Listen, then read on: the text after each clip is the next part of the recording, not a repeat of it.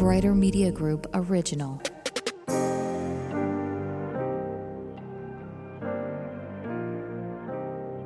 Welcome to the Versed Podcast, a daily pursuit to become more perceptive to what the Bible says. My name is John. So glad you are here. Today we are reading Luke chapter 20.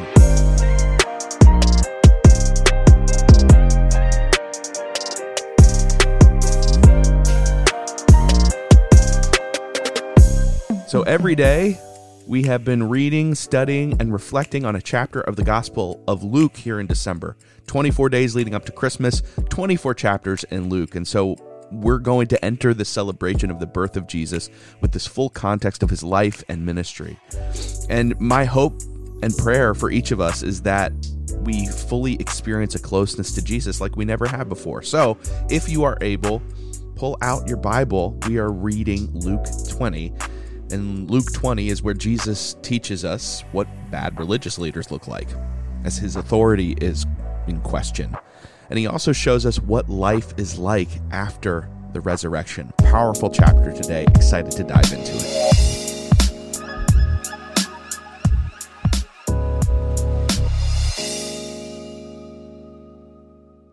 I believe it's vital before we read the Bible to understand its historical context, its biblical context, its cultural context.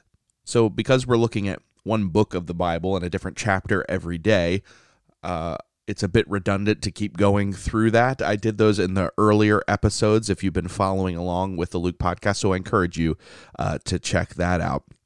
As most of you know, we typically read, study, and reflect on one verse or a group of verses, and because we're doing whole chapters in a day, in the interest of fulfilling my promise to keeping these podcasts between 10 and 15 minutes, we're not going to read the entire chapter together, but I will share a few key verses in our reflections, and I encourage you to read the full chapter on your own. It probably would be best if you just hit pause and did that now, but I do encourage you to do that if you are able. So let's do that now, and then we will move on into our reflection. It's no question Jesus had his run-ins with bad religious leaders, right? As we've been reading through the Gospel of Luke, we've seen that some of his most serious confrontations with sin in particular, were with religious leaders, respectable ones, in fact. And in the end, it was these religious leaders who were conspiring together to have Jesus killed. It's important today, just like then, to be able to differentiate between good and bad religious leaders and not throw the baby out with the bathwater. In this instance, why would religious leaders conspire to kill an innocent man who had healed people, fed them, freed them, and was teaching the truth in love and with integrity? So in today's passage, in this beginning section of Luke 20, we can see some characteristics of the bad religious leaders from Scripture. 3 different ways here. One is that they care more about political power or money than about truth. In verse 2, the religious leaders tried to get Jesus to tell them by what authority he did what he did. They wanted to know who gave him his power and authority, and Jesus responded by asking them about John the Baptist, whether his baptism came from heaven or not. That was in verse 3. They refused to answer, not because they didn't have an opinion, but because they feared the crowds. Verse 6. Men who respect only power and not truth act out of manipulation and calculation and without sincerity.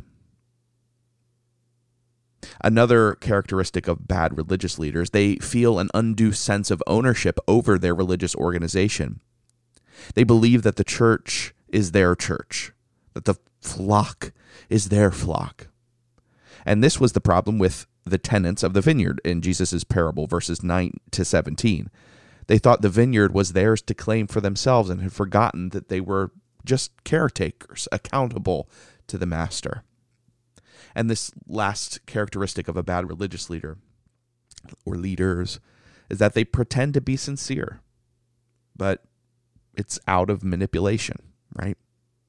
After Jesus told the parable of the vineyard tenants against the religious leaders, they began trying to manipulate him into making a mistake and losing the favor of the people. They made a pretense of sincerity, but it was just a mask covering their true intentions. So how can we tell if a religious leader has these qualities or not. We got to pay attention. We have to watch. We have to see what they do and why they do it. See what they really value and why they value it. People like politicians and preachers are people that are trained with words, right? So their actions matter more than the things that they say. All kinds of people care about political power, an undue sense of ownership. Everyone's capable of manipulation. There are many people who are politically motivated and entitled and insincere, dangerous, but religious leaders seem to be especially so. And why do we think that is? What makes them so dangerous? Well, it's one thing to be political.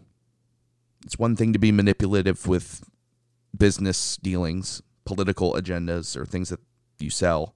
But it's much more serious. It's much more wicked to treat spiritual matters that way. Playing fast and loose with legislation to take advantage of people is bad, sure.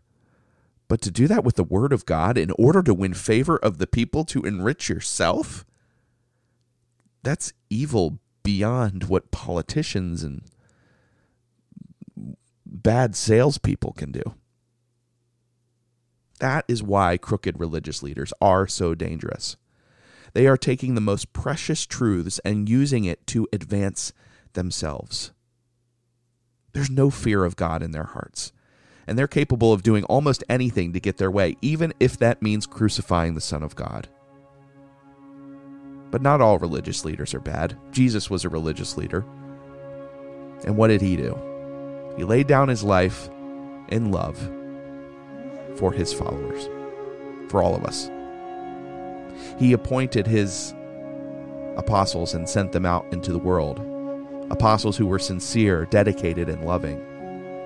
Apostles who gave up their possessions and their positions and their status in order to spread the truth and in order to bless others. So perhaps the best test of religious leaders is this: do they resemble Jesus and his apostles, or do they resemble the Pharisees?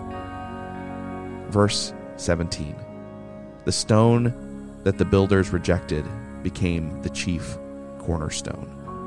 Are we willing to share in his rejection that we might align to his foundation?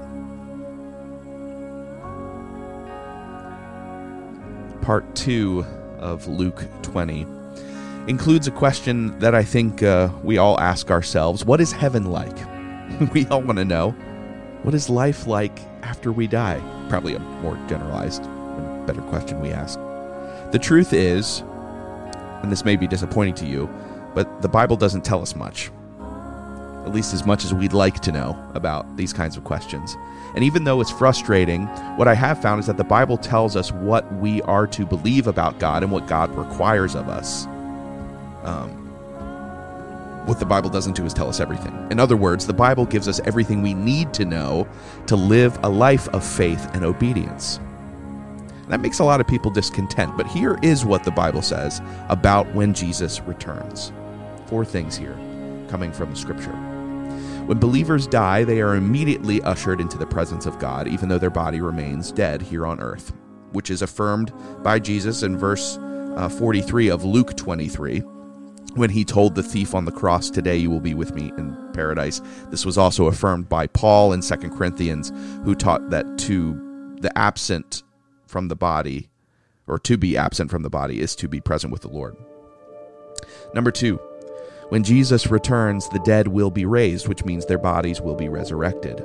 The believers will enter into everlasting life in body and in soul with God in the new heavens and the new earth, and the unbelievers will also receive resurrection bodies, but they will be sent away from the presence of God into everlasting judgment. 2 more here. Jesus says that we will neither marry nor be given in marriage at the resurrection in the new heavens and the new earth. We will have bodies, eternal, spiritual bodies.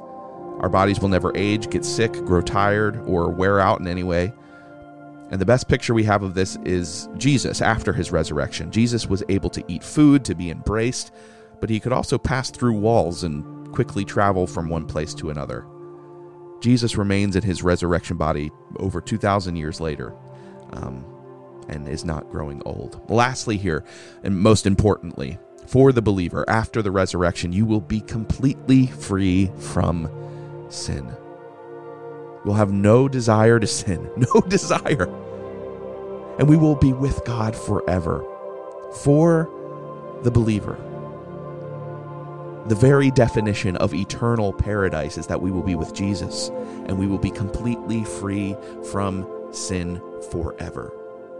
So the Bible may not tell us everything, but it surely tells us enough to long for that day. Let's take our minute to reflect on that scripture, to reflect on what was revealed, to pray with God, to be intentional with your time with him. We'll do that for about a minute and come back on the other side.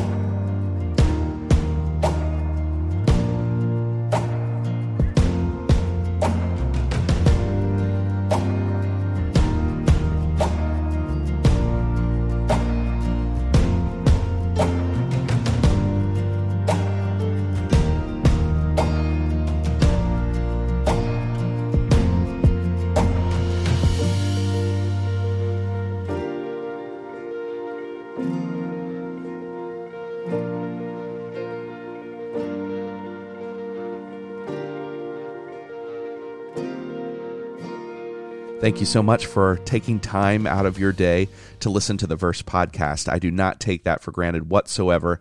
And my prayer is that you are experiencing hope and encouragement through the power of God's word, through the Bible, and that you're becoming more perceptive to it, and that it is giving you these emotional guts and fortitude to just keep moving forward.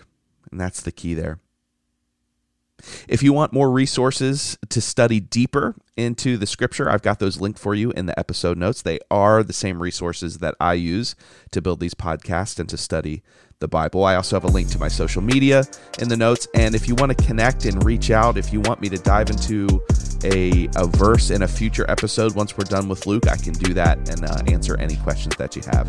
One last thing I'll ask you, if you wouldn't mind leaving a rating and a review on the podcast, that helps more people discover it, but also helps people that do come across it what they can expect from the podcast. I would appreciate that so much. So thank you in advance for that. Make hope louder today, my friends. We'll talk tomorrow.